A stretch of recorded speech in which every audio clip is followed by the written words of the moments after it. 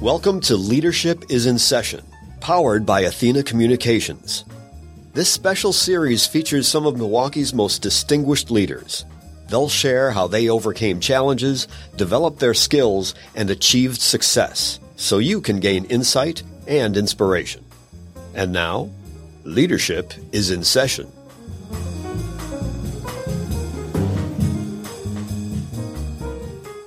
Welcome, everybody, back to the studio today where we have Kevin Newell, the founder of Royal Capital.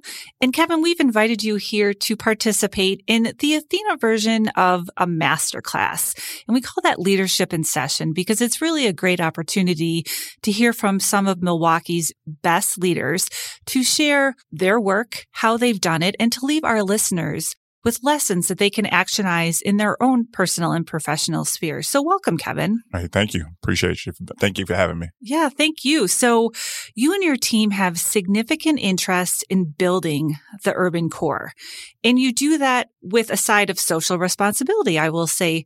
How did you get started in this work? What does it entail? It's passion work for sure. I went to business school, so I'm an MBA kid. So the basic fundamentals of business, from organizational behavior, finance, accounting, marketing, all those things are stuff that I'm passionate about. And it translates well to what we're doing at Royal Capital today with our urban investment platform. How I got into it was really spearheaded by the opportunity to participate in the Marquette Acre program in 2006 and 7. And I was an undergrad B school at the time at Whitewater and finishing my fourth year there, my senior year, and happened to was fortunate enough to get accepted to the Marquette program. So I was doing a little bit of dual programming at the time, coming down for the Marquette program. And what happened was, at the time the program was set up, is if you finish as one of the top 6 students in the program, you are afforded one of 6 one-year placement opportunities with one of the 6 sponsoring organizations. And I ended up finishing in top 6 and decided to go take a one-year placement to go work in public finance for the state of Wisconsin. And that's essentially kind of navigating the terrain around public finance that relates to taxes and bonds,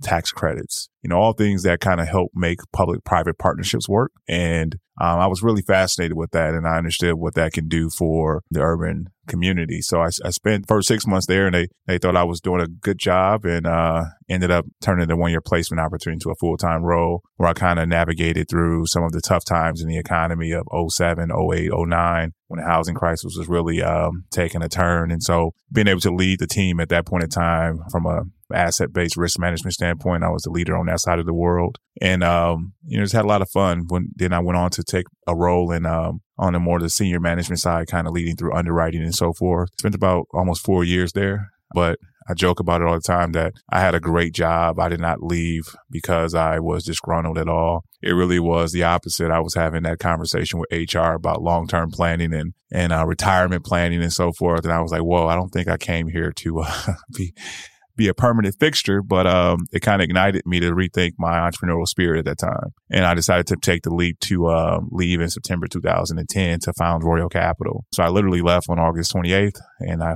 officially originated Royal Capital on September 2nd. And it was all set out to allow me to have a playground to kind of explore, learn some things, chase business ideas and so forth full time. And it was very much, I hate to say it, but it was almost linear in the case, because it kind of knew what I wanted to do. And we just kind of propelled the business from there, knowing how to leverage financing and so forth as a strong suit of minds, and coming in with no balance sheet or overall resume, but being able to network and say, hey, I don't have some of those things, but I could pull the pieces together and put the people in place to make it happen, and end up doing that where we can essentially say, hey, let's do this deal. It's a smaller $10 million deal, but I'm willing to give a JV partner 49% if they could bring the balance sheet, and I'll arrange all the capital and the financing and so forth. And we did that to kind of get we maintain separate companies and all that kind of stuff. Everything's very transaction based, but what it was is I was trying to figure out the solve. I don't have what the banks and lenders have. They like me. They know me from my time in public finance, but they're saying, hey, in order for us to get to committee, we need this extra piece. We need another warm body next to you. And I just tell the folks, I'll do all the work, but I need some support here. and I'll give you 49% of this particular transaction. And that kind of is how the business kind of grew, because we did that for the first couple years to the point where we can have, a strong enough balance sheet and a strong enough financial profile and experience level to the point where after 3 or 4 years, we can go to the banks and so forth ourselves and say, hey, this is who we are. We got experience. We got success now. And that's what we've been doing for the past 10 years, is essentially just growing that base, from, doing smaller, $10, $20 million transactions to now we're kind of, living in our dream world of doing comprehensive master planning where we're talking about, $150, $250 million investments in the urban core and living our dream of doing good while doing well. I love that you mentioned that because that's one of my favorite sayings. Thanks for sharing all of that. And specifically, you've talked about a few things that I want to go back to. You talked about relationships, right? And you talked about community. You talked about building the urban core. This community, Milwaukee, is home to you, and you are a proud son of the city with roots in neighborhoods you're now developing, including the Phyllis Wheatley campus. Why is that development and others? Why is it such a heart and equity project for you? That Phyllis Wheatley is a unique project, be it that, it's actually the former elementary school that I attended when I was in kindergarten and first grade. Going back and being able to revive that place and to be something productive, because it has sat vacant for the better part of 15, 20 years. And so being able to go back and revitalize this community and make it a home for families, it's no way you can avoid the tearjerker that it is. You really feel it in your heart that you're doing the right thing.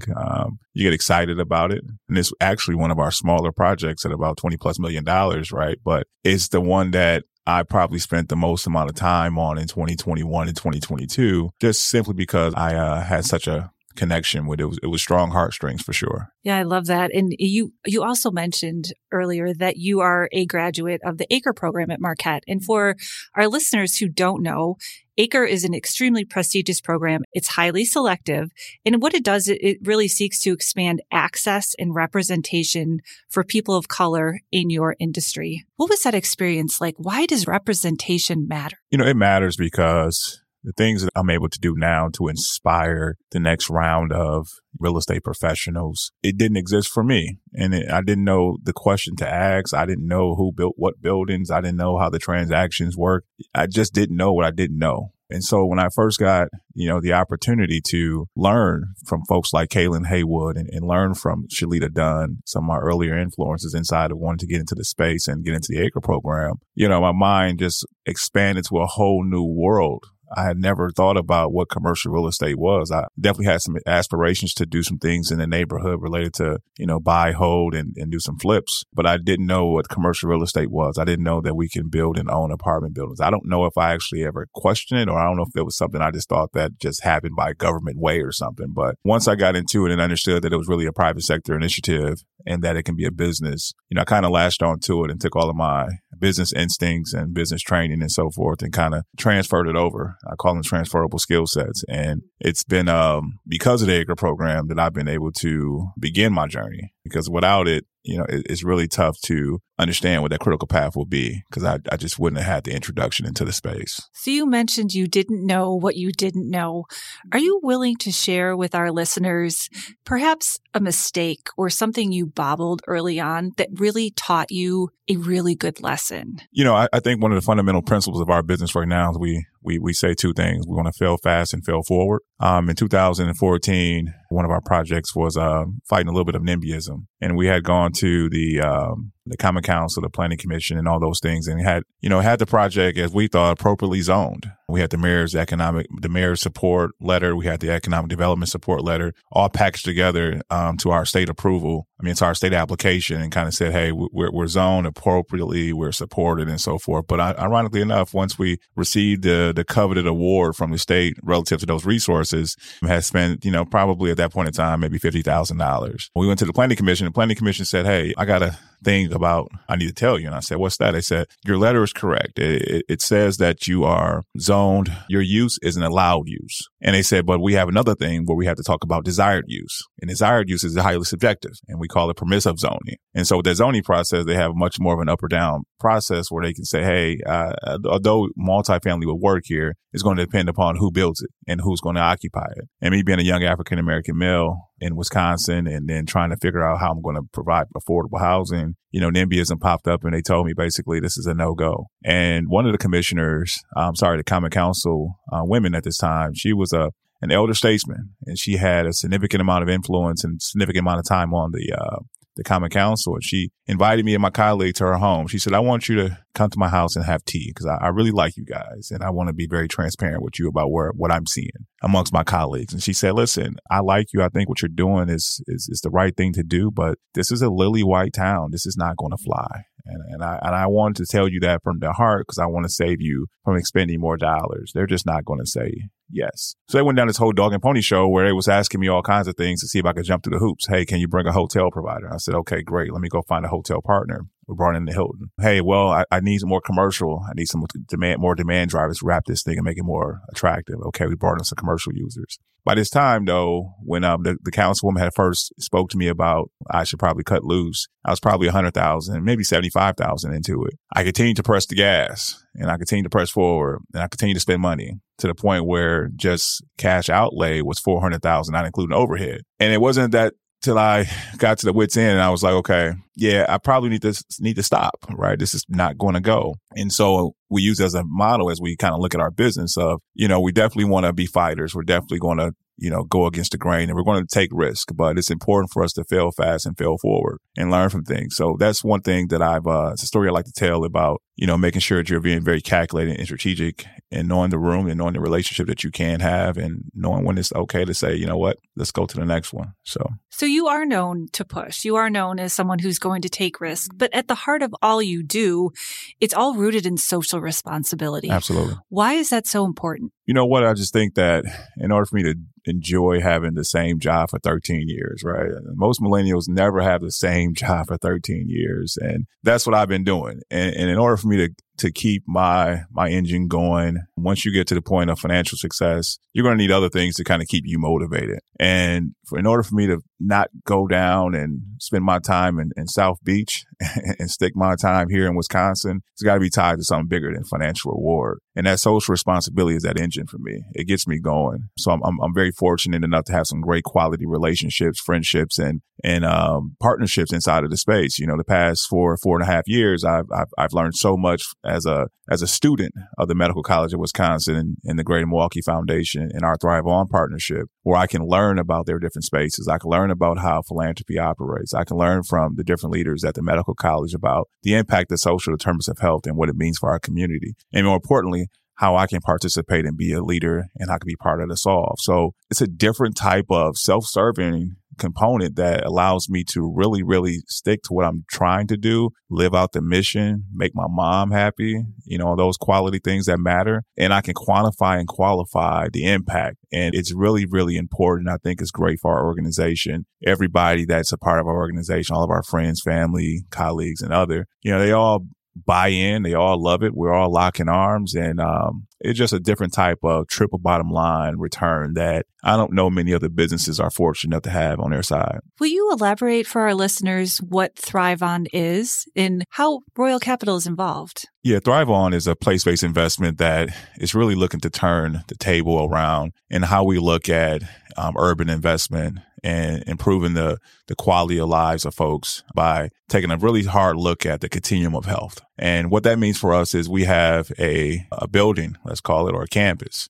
We purchased through Royal Capital, 455,000 square foot old industrial building that was the former home of a large department store here in Milwaukee called Gimbel Schuster. And we bought some adjacent properties as well. And what it's grown to is now that we're under construction for roughly $150 million on MLK Drive. And what that means for us is the Medical College of Wisconsin have brought in their centers and institutes that are all front-facing to the community, focusing on the social determinants of health. And then we have the Greater Milwaukee Foundation moving their full headquarters. And they're able to extend their arms around everything from grants to nonprofits and neighboring organizations to Impact Investment Fund, which is kind of working with the unbankable, marginalized, and disenfranchised folks from the community who oftentimes are not friends and not family with the banks. So me being able to serve on that committee, we work with small businesses and small vendors and so forth to bring capital to the table. We also have a housing component that includes both senior housing and family housing in an area that has witnessed significant amount of displacement, which goes beyond gentrification. In our other part of our community benefit, we call it,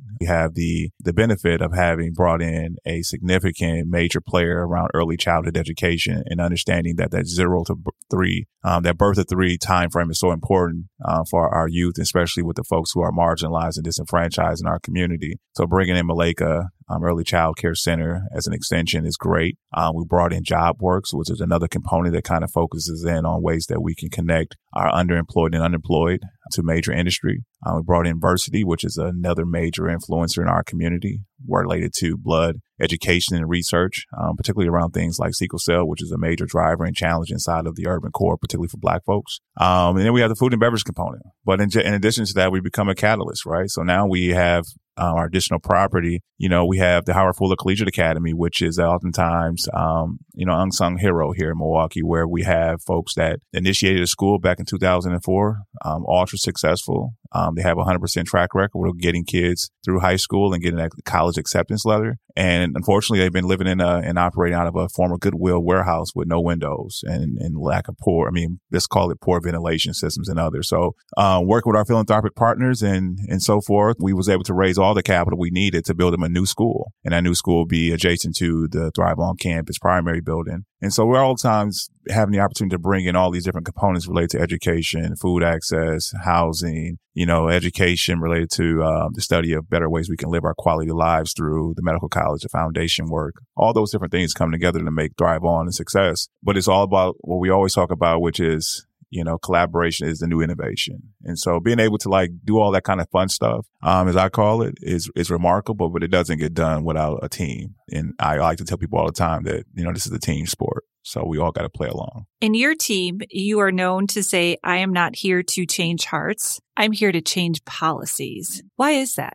I think that with the whole George Floyd movement, there was a lot of folks that, really feel bad about what was going on. And they would, they had a lot of opportunities to kind of do something about it. And they wanted to step up to the plate and they said, hey, I don't know what I want to do or what I can do, but I want to be a part of the solution. But it was also during this time that, I think we kind of, shifted the responsibility or the goal. And the goal became for us to all of a sudden try to make everybody not racist. And I just think that's an uphill battle, candidly. I think that, trying to convince folks not to be racist so they can treat others better, that's a form of education that is almost something that should be done as an individual. If we're going to have a real impact in our communities, we need to start with policymakers. We need to start with legislation. Even Dr. King talked about it on his last days where we were talking about going from, simply marching to figuring out ways we can get people into the appropriate seats on the political side. And I was just in Atlanta, Georgia, and I was listening to Andrew Young speak, particularly about that. And he said that we don't move forward without influencing policy. And that's a consistent theme when you're talking about change. And so I'm not really,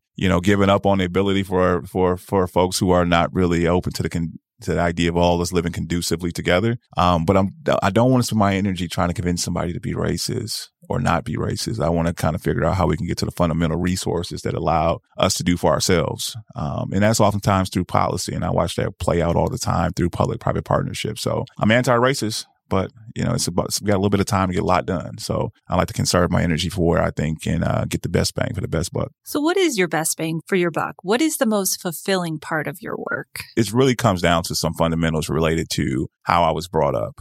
I joke about it all the time that my roots are in Mississippi, but Milwaukee's home. We moved to Milwaukee when I was a kid, 2 or 3 years old. And my mom moved up here with 3 kids at the time. And she was a matter of 24, 25. And she moved into some very tough neighborhoods. And we bounced around to 14 different homes by the time I went to college. And Milwaukee took care of us in the sense that it allows us to be who we are. It provided me the grit that I have. And as we kind of navigate through life, I see some of these same youth who resemble me at that same age. And I understand what's ahead of them. I understand some of the challenges, and some of those challenges, unfortunately, are still there. And so I get the best fulfillment when I'm able to look into the eyes of some young folks, and I can be a help, and I can be part of a solve that can change the trajectory about where they're going. They can go from a place of no inspiration, no goals, and potentially in a place of being dead or in jail by the time they're 18. So all of a sudden we're talking about college applications. We start talking about, I want to be a real estate developer like you. I want to be a business person like you. I want to learn more about healthcare because you talk so eloquently about it in a way that can change folks' lives.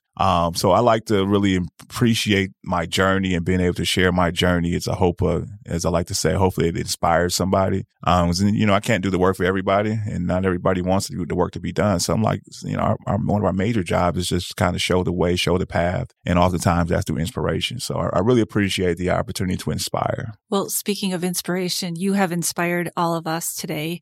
Thank you so much, Kevin. You've shared your thoughts on social responsibility and building the urban core and so much more. So many great nuggets in here on leadership and possibility. So thank you so much. Absolutely. Thank you all. Thanks for listening to Leadership is in Session, powered by Athena Communications. Be sure to catch all 8 enlightening episodes. And don't forget to connect to On the Edge of Equity with Tammy Belton Davis, available wherever you get your podcasts.